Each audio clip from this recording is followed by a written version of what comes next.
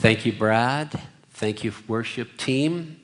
And if you have your Bibles, could you please turn to Acts chapter 27? Could you turn me down a little bit, bro? Thanks. Really loud. All right, let's open in a word of prayer this morning. Father, thank you so much for the Word of God. Thank you that it is inspired, that it has been God-breathed. Thank you, Lord, that it is sharper than any two-edged sword.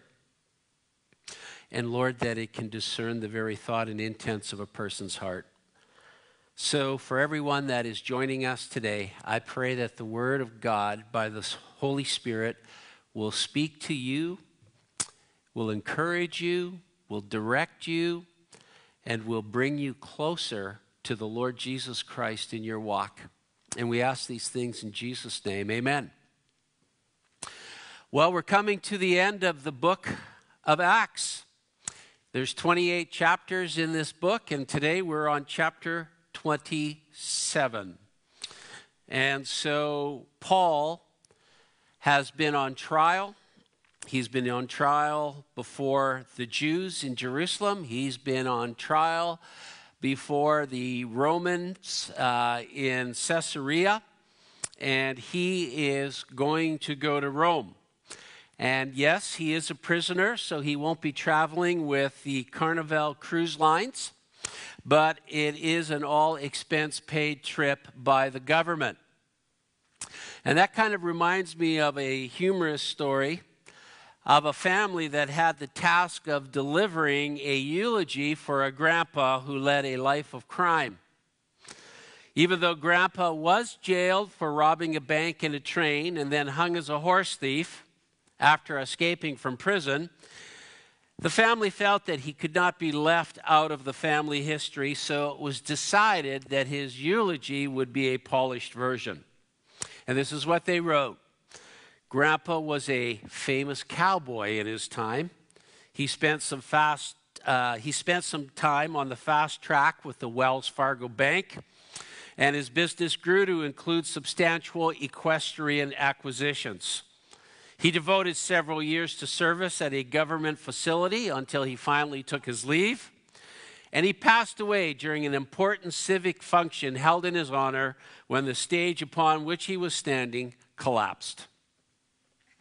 Well, Paul was a prisoner, but unlike the fictitious grandpa in this story, he was innocent of all the charges that were brought against him. Now, one of the key verses in the last 7 chapters of the book of Acts is found in Acts 23:11. Because it was there that the Lord appeared to Paul, and it says, "But the following night the Lord stood by him and said, 'Be of good cheer, Paul, for as you have testified for me in Jerusalem, so you must also bear witness of me in Rome.'" So the fact of the matter is that we have God's divine providence, his divine promises, and his divine presence, who basically said to his servant Paul, "As you have testified to me in Jerusalem, so you are going to Rome, and there you will be a witness for me." And when I read that verse, I think about Paul's travel itinerary being planned divinely by the Lord. Now, we are going to read today in Acts 27 of a shipwreck. And the more that I think about this, I would actually say that this was a shipwreck. Because God said to Paul, "You're going to Rome to be a witness of me." And I personally believe that Paul could have gone to Rome in a rowboat, and he would have arrived safely. It might have taken a little longer, but the fact of the matter is that the Lord promised Paul he was going to Rome to be a witness for him. And so everything that's going to happen in this chapter is a part of the providence of God and the direction of God of getting Paul to exactly where the Lord said he was going to be. So we're going to read about a terrible storm. We're going to read about a shipwreck. but really it's a ship direct, because in chapter 28, we're going to see that the Lord planned a divine stop at the island of Malta where there's going to be a revival. And then he is going to be arriving in Rome. And so, when I read about this story, I often wonder about the ways and the means of the Lord. I mean, couldn't the Lord just have taken Paul straight to Rome, smooth sailing, no waves, just a lovely little wind, sailing on the Mediterranean, watching all the islands go by, and arriving safely in Rome, no trouble? But that's not what the Lord did. And it reminds me of the wisdom of the book of Proverbs. In Proverbs 16:9, it says, "A man's heart plans his way, but the Lord directs his steps." And in Proverbs 19:21, it says, "There are many plans in a man's heart, nevertheless, the Lord's counsel, that will stand." And then I think about the great promise that we've all memorized and we have quoted often when we are in times of bewilderment, Proverbs 3, 5, and 6, which says what? "Trust in the Lord with all of your heart, lean not unto your own understanding, in all of your ways acknowledge him, and he will direct your paths." Or in some versions it says, "He shall make your paths straight." So we know that as believers and followers in the Lord Jesus, we don't know how we're getting to the end goal. All we know is that God has given us great and precious promises by which we may enter into the divine life. We know that Jesus said that he has gone to prepare a place for us, and if it were not so, he would have told us, and that he's coming back to receive us unto himself so that we might be where he is. These are all promises that God has made. The Apostle Paul put it this way: "He that has began a good work in you is also faithful to finish it or complete it." He said to the Thessalonians, "He that started a good work," or he is, by faith, he will finish it. And so the fact of the matter is that we know that the final destination is secure. But the ways and the means of the Lord, of how he gets us there, is just a mystery to us a lot of the times. And there are many stories in my life, and there are many stories in your life, that if you were to sit down and talk to me or talk to people, you always hear this from God's people. Looking back on my life, I wouldn't have chosen the ways that the Lord chose to get me here, but now that I look back, it's the way that the Lord used. And isn't that true about us? God uses many various means throughout the scriptures to get his people from point A to B, and they are never the way that we think it should be, right? The Lord had to take Jonah to Assyria. The only way he could get him there was through a big fish. Now it says the fish was traveling for 3 days before he upchucked him on the land. But the fish was being directed by the divine will of God and taking Jonah where he needed to be. It's amazing when you think about how God works to get us to where we need to be. Now, I don't know where you are today, and I don't know how you're processing your life, but here's what I would encourage you in. God is directing your life. He is in control of your life. And you might be in a storm, but God is the master of the storm. And he can use storms, as we're going to see, to get his will done. And today we're going to talk at the end of the different types of storms that God uses in his people's lives. So, Acts 27, verse 1. It says, "And when it was decided that we should sail to Italy, they delivered Paul and some other prisoners to one named Julius, a centurion of the Augustan regiment." So now we see the Lord's plan beginning to unfold. He is going to use a godless Roman centurion as his tour guide. He is Julius. and he is a centurion. And it's very interesting to note in the Bible that God used many centurions in the Bible to basically get his will done or to teach people a lesson. One of the most famous centurions is the unnamed one in Matthew chapter 8. He sent a servant to the Lord Jesus and said, the servant said, my master has sent me because his servant is sick unto death. Would you please come and heal him? Then as the Lord came, he sent another servant, and the servant said, my master says to you, Lord, don't even bother coming to my house. I'm not worthy. All you have to do is just simply say the word, and my servant will be healed. Because I'm a man under authority. And I say to one, go, and he goes. And I say one, come, and he comes. The Lord said of this centurion that he had not found this type of faith in all of Israel, because he recognized how authority works. Jesus said, he sees that I have all authority.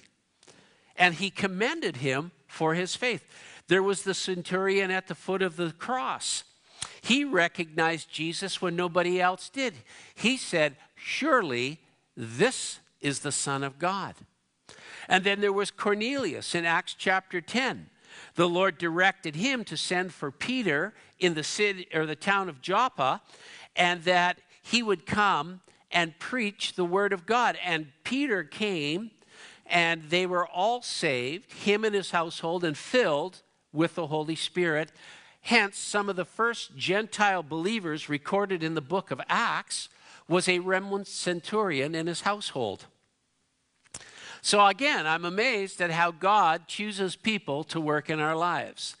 Now look at the first part of the journey, starting in verse 2. So entering a ship of the Adramyttium, we put to sea, meaning to sail along the coasts of Asia.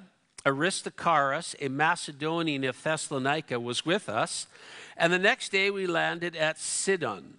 And Julius treated Paul kindly and gave him liberty to go to his friends and receive care.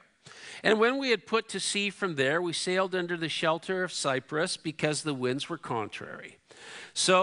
And when we had sailed over the sea, which is off Cilicia and Pamphylia, we came to Myra, the city of Lycia. And there the centurion found an Alexandrian ship sailing to Italy and put us on board. When we had sailed slowly many days and had arrived with difficulty off Cnidus, the wind not permitting us to proceed, we sailed under the shelter of Crete off Salmon. Passing it with difficulty, we came to a place called Fair Havens near the city of Lasea. Now, when much time had been spent and sailing was now dangerous because the fast was already over, Paul advised them, saying, men, I perceive that this voyage will end with disaster and much loss, not only of the cargo and ship, but also our lives. Nevertheless, the centurion was more persuaded by the helmsman and the owner of the ship than by the things spoken by Paul. And because the harbor was not suitable to winter in, the majority advised to set sail from there also, if by any means they could reach Phoenix, a harbor of Crete, opening towards the southwest and northwest, and winter there. But when the south wind blew softly, supposing that they had obtained their desire, putting out to sea, they sailed close by Crete. But not long after, a tempest headwind arose called a Euroclydon. So when the ship was caught and could not head into the wind, we let her drive. Paul, being an experienced traveler, warned the centurion that they should stay in Fair Havens because it was Passover, mid-October. And everyone knew that it was dangerous to make a voyage at that time of the year. However, the text tells us because Fairhavens was a rather boring port and the harbor was not ideal for wintering and an enticing south wind began to blow, the captain decided to take a chance and set sail for a much nicer port in the city of Phoenix, which was about 40 miles away. Now, the centurion did not listen to Paul, but was persuaded by the owner of the ship to continue going. Now, it says that this was an Alexandrian ship that they were transferred to, which means it was an Egyptian ship. This Egyptian ship only had one sail. That's how they were built. And they were about 140 yards long, and it probably was bearing grain. Now, the design of this ship was very interesting because they were designed to sail in such a way that they could not sail into the wind. It was just impossible for this design of ship to do that. And this is exactly what's going to happen. They get into contrary winds, and now there is no longer any chance of them to steer the ship or sail the winds. They are at the mercy of the storm. Now, the centurion is going to listen to the crowd rather than Paul, the preacher. Perhaps he said, "You're a preacher. What do you know about sailing?" And it says not long after, thinking that they had what they desired, they set sail, only to go headlong into a storm. And verse 15 says, the storm blew them wherever it wanted. Now, the crew and the ship was no longer in control of the wind. The wind and the storm was now in control of the ship and the crew. And that's always how it works when you listen to the tempter or to the crowds. It's like a soft wind of desire begins to blow, and then pretty soon you are no longer in control. You are in the storm, and the storm is controlling you. Now, this is a wonderful picture of how not to know God's will as we sail through life. Number one, impatience. It wasn't a good time to sail.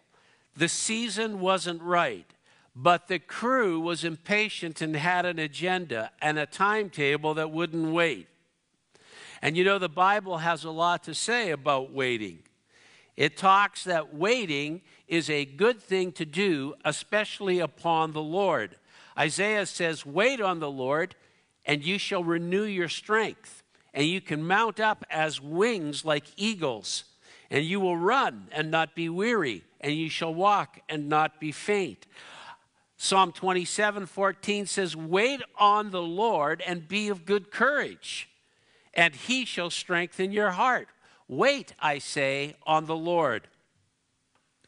Now, bad decisions and unwise counsel comes from not waiting on the Lord. And this crew and this captain did not wait upon the Lord. As a matter of fact, they had a member mentality. Well, this is what the crowd is saying, so I'm just going to go with the crowd. And they were in a rush. And they thought that if they don't do something really quickly, they're going to miss an opportunity of a lifetime. I would say to this, that if you wait upon the Lord, you will never miss any opportunity. For the Lord will not allow you to miss the opportunities that he wants you to have. The second thing was the popular vote. The centurion took a vote. The professional, the helmsman, the owner, the business, the sailors with their personal agendas, they all outvoted Paul. So you have the professionals, you have the business people, and you have all of them conspiring to say, why would we listen to this minister of the gospel? And any time that you don't listen to the word of God, you will be shipwrecked. It's just that simple. God is not up for election, and he's not running for any party. He is God. And so for us as believers, it should be settled that this book is the final vote in our lives.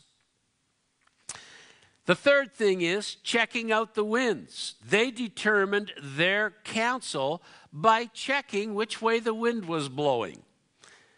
Now, when the winds changed and threatened their lives, their counsel was not good. And so we need the counsel that is set by the solid rock, the Lord Jesus, and not the winds that shift with people every day. The fourth is they sought the easy place to be. They wanted to go to where they thought it was the ideal place, to a different harbor. They wanted to be, in their thinking, in the easy place to be. Let's get to Phoenix, they said.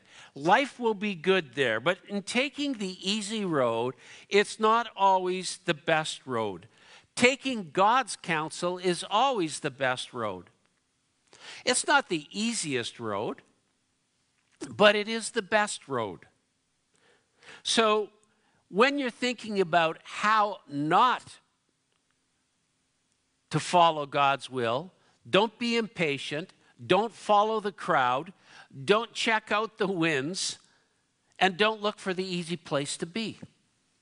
So now we go into the storm in verse 16.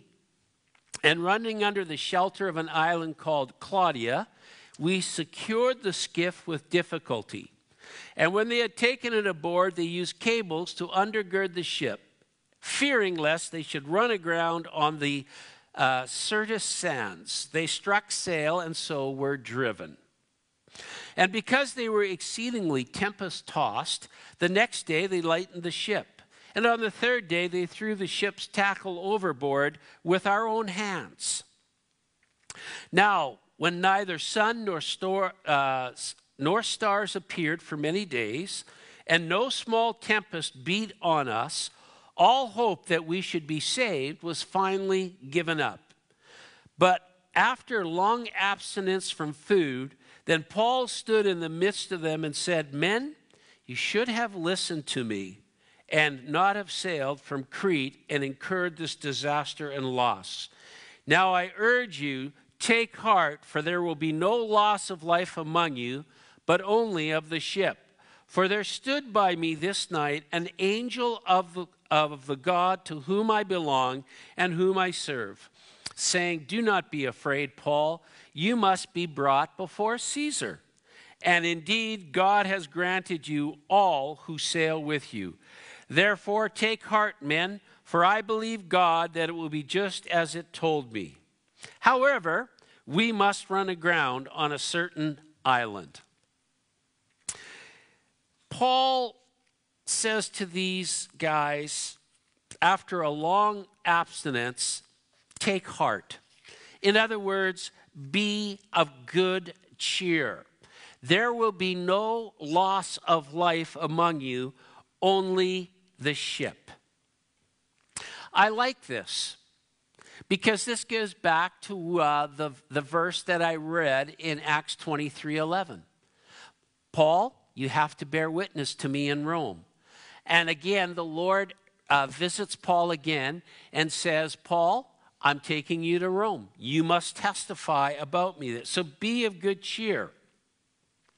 Now, what do you see that is really significant in these verses? Well, one of the things that I see is that this shows us something that is really important about the work of God in our lives. And it's this: God is saving lives while we're trying to save ships. It's not the ship that's important. It's not the cargo or the commerce that's aboard that's important. Rather, it's the souls of people. Notice that after they get into the storm, they start throwing the cargo overboard. They throw all of the tackle overboard. The only thing that's left of any importance on the ship now is the souls of the people. We are busy saving what we prioritize to be important in our lives. but the Lord's priority is our life itself. Now, we are in unique times in the world today. In all the time that I have been alive, this is the first time in my life that I have ever experienced a time where a church around the world is not allowed to come together and worship. Now, in places of persecution, we know that that happens all the time. They have to go underground. But for us here in Canada, in Kelowna, has there ever been a time in your life where you have not been able to go to church? You know, I think one of the blessings that has come out of this whole COVID thing is that we have begun to see what a beautiful privilege and what a high blessing it is for us to be able to come together Sunday after Sunday and be the people of God, to be praying for one another, to be praising the Lord together, to be enjoying fellowship together, sitting under the Word together. And so it's given us a sense of priorities. Now, when we began broadcasting online and that no people were allowed in church, one of the things that I spoke of is the blessings that can come out of adversity. And one of the blessings that I said comes out of adversity is the sharpening of priorities. And one of the priorities that we've realized that is so important is that our lives and our souls. I mean, God has been doing incredible work through this COVID-19 in the church. People are beginning to realize taking church for granted is not a good idea. Sharing the gospel is. I mean, there's been a lot of stuff that's going on. And so we're in the storm, the COVID storm. And what's God doing in the midst of this storm? He's showing us what our priorities are and what should be important. And what is important? Souls. Souls are important. And people are reaching out all over the place, inviting people to our online service. And maybe you're watching today and you've never been to Calvary Chapel, Kelowna. You don't even live in Kelowna, but you're watching. Well, welcome. And I want to tell you something. God is interested in you prioritizing your soul. How is it with your soul today in the storms of life? Are you paying attention to your soul? Have you made provision for it?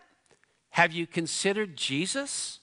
Have you considered what would ever happen to you 1 second into eternity? If you're thinking about any of these things for the very first time, praise God for COVID-19. You know, many a ship that I have sailed on in life has been sunk by the mercy of God so that my life may be preserved and saved. I might have lost cargo. I might have lost things that I thought were really important to me, but I'll tell you one thing that I have found is giving attention to the condition of my soul. And one of the things that God does through the storms of life is he prioritizes what's important, and that is the saving of souls.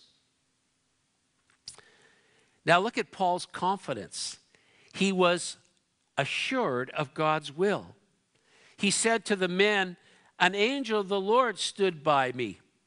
And he assured him of the fact that the ship will go down, but your lives will be spared. You know, the sailors and the crew only saw the storm, but Paul saw the Lord in the storm. And I would ask you today, in the storms that we're facing, what are you looking at? Are you looking only at the storm, or are you looking at the Lord in the storm? Perspective is so important when you're in a storm. The second thing Paul said is, do not be afraid. Paul said, the Lord stood by me. And it was his will for me that I should stand before Caesar. Therefore, I believe God. Verse 25.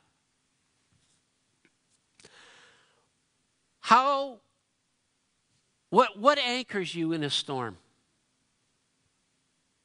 Well, what anchored Paul was, I believe God. What anchors us in any storm is faith. Not faith in human ingenuity or human ability or human solutions, but faith in what God says. And God says, I am with you. I will be with you. And I will take you to where I said I am preparing for you. It's so encouraging because we see a progression here. The Lord speaks. He says, don't be afraid of this storm. And Paul responds, I believe God even in the midst of the storm. And as we look over the Gospels and the book of Acts, how many times did the followers of the Lord, his disciples and his apostles, find themselves in storms? I think every storm has a principle or a truth in it, and that is God wants us to change our perspective. He wants us to get our eyes off the storm and off wrong priorities and get them onto him.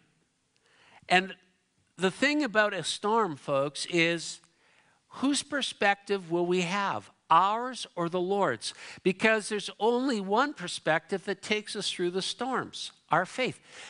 John wrote, this is the victory that overcomes the world, even our faith.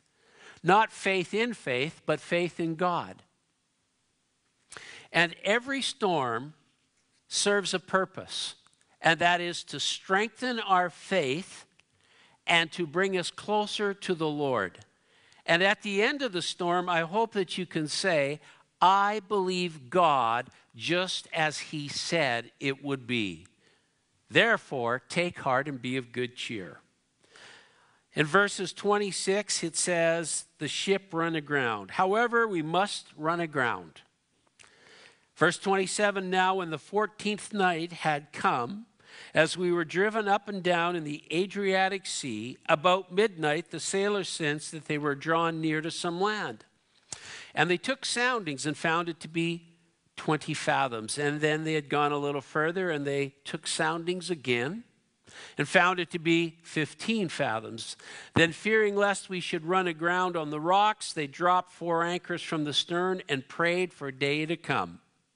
And as the sailors were seeking to escape from the ship, when they had let down the skiff into the sea under pretense of putting out anchors from the prow, Paul said to the centurion and the soldiers, unless these men stay in the ship, you cannot be saved. Then the soldiers cut away the ropes off the skiff and let it fall off. And as the day was about to dawn, Paul implored them to take food, saying, today is the 14th day you have waited and continued without food and eaten nothing. Therefore I urge you to take nourishment, for this is for your survival, since not a hair will fall from your head of any of you. And when they had said these things, he took bread and gave thanks to God in the presence of them all. And when he had broken it, he began to eat.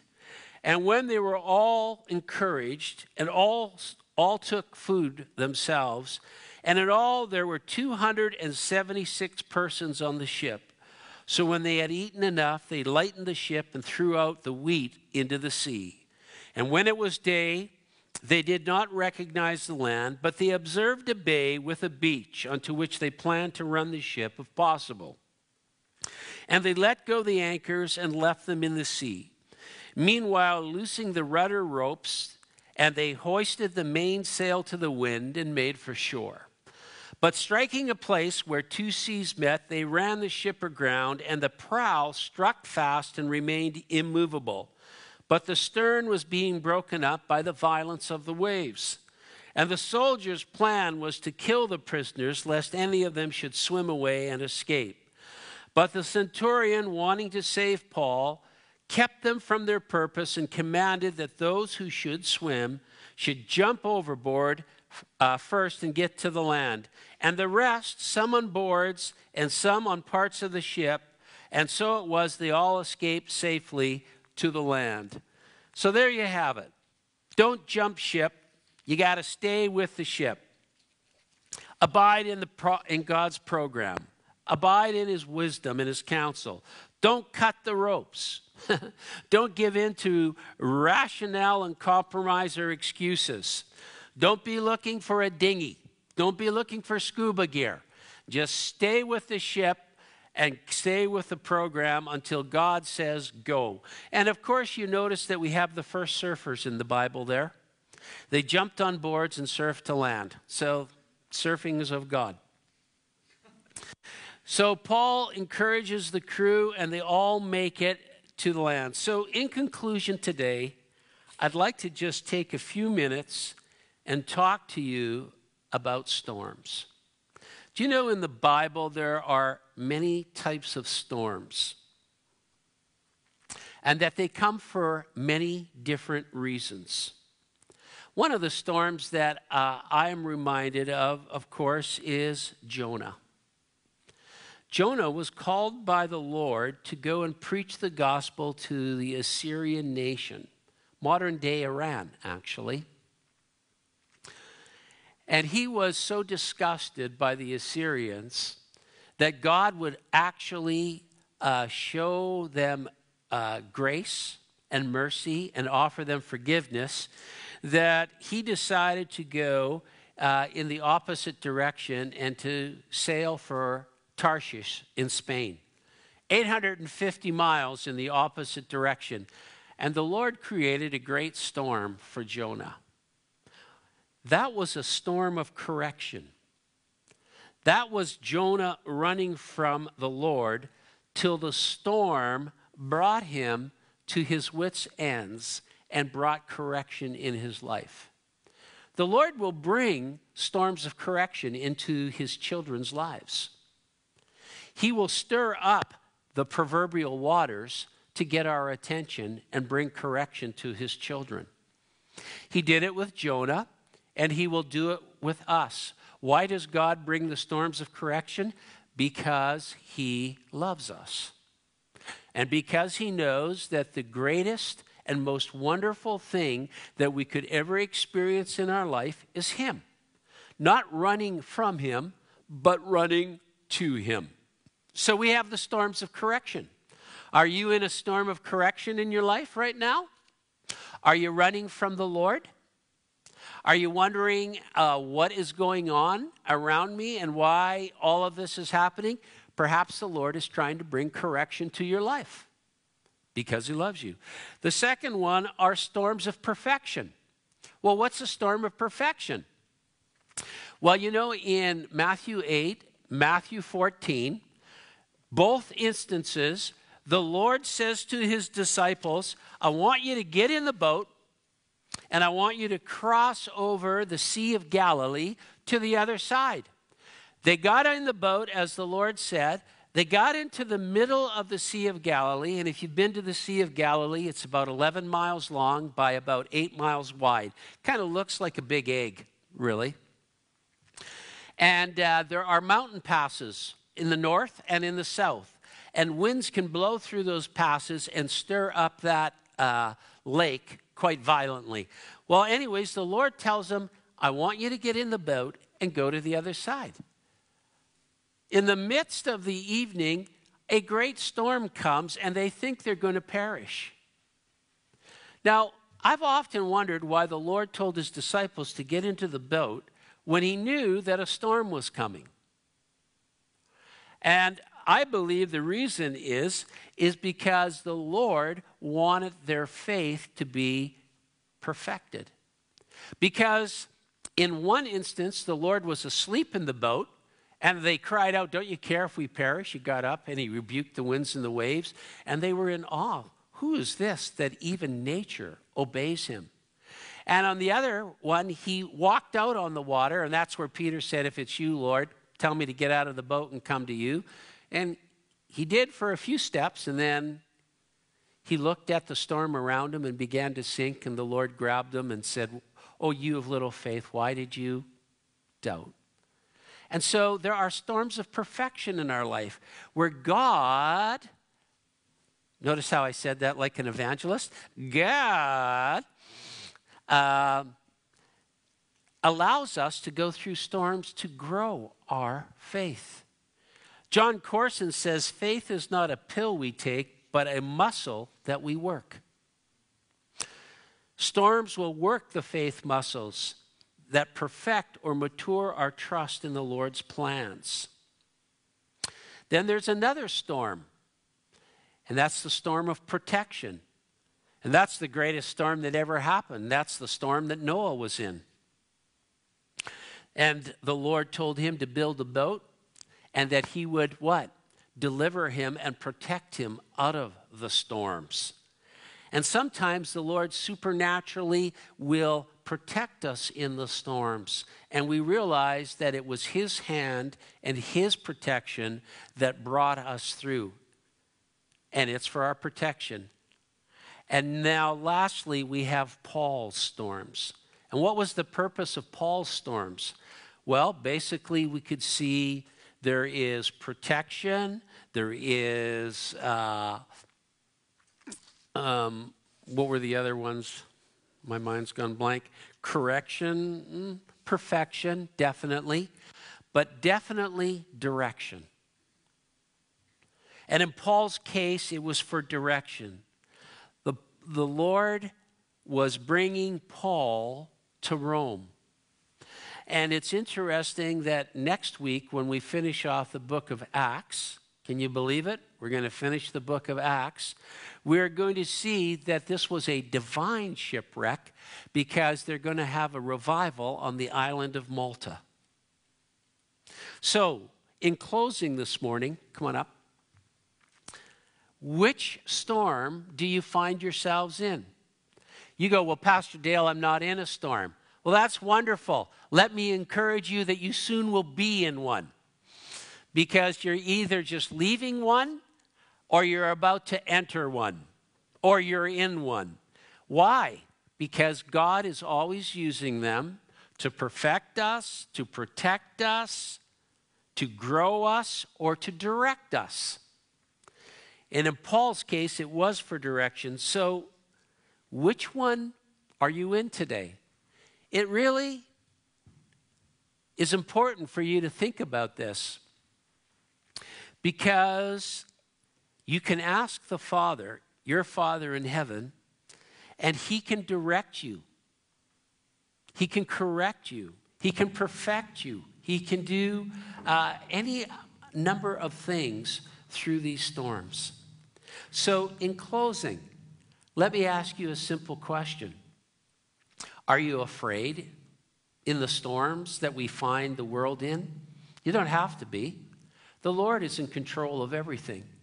He can use it to glorify himself. He can use it to bring people to himself. Maybe this morning you're watching and you know about Jesus. Maybe you've even been raised in a denomination that talks about Jesus, but do you know him? Have you come to a place of putting your personal trust and faith in him? Because that's what it's all about. So let me pray. Father, thank you so much that as we see today in Paul's life, that storms, Lord God, were not just random. They had a purpose. And Lord, you use these storms to save souls. Lord, to show and to prioritize that lives and souls are so much important than things or places. And I just pray for anyone that's watching today that if you haven't put your personal faith in Jesus Christ as your Lord and Savior, this is a perfect time. You go, well, how do I do that? You believe in your heart and you confess with your mouth that Jesus is your Lord. You simply say, Jesus, I put my trust in you as my Lord and Savior today. Thank you for dying for my sin, for coming to save me. That, Lord, I was a priority and that you loved me before I even ever knew, Lord, that you existed. Save me, Lord. Make me your child. Come and live in me. Let, Lord, your word and your will be the map, the guide of my life. I pray this in Jesus' name. You know, if you prayed that prayer today, I'd encourage you to reach out to somebody and tell them what you did. A family member, a friend, so that they can encourage you. And if you want, you can reach out to me, calvarychapelkelowna.com, and shoot me an email, and I'll get back to you, and I'll encourage you. So may the Lord bless you through the storms and the trials of life, and that God can use these to build us and to glorify himself through our lives. So may the Lord encourage you and bless you. It was great to be with you today. I pray that the Lord has blessed and encouraged you in his word today.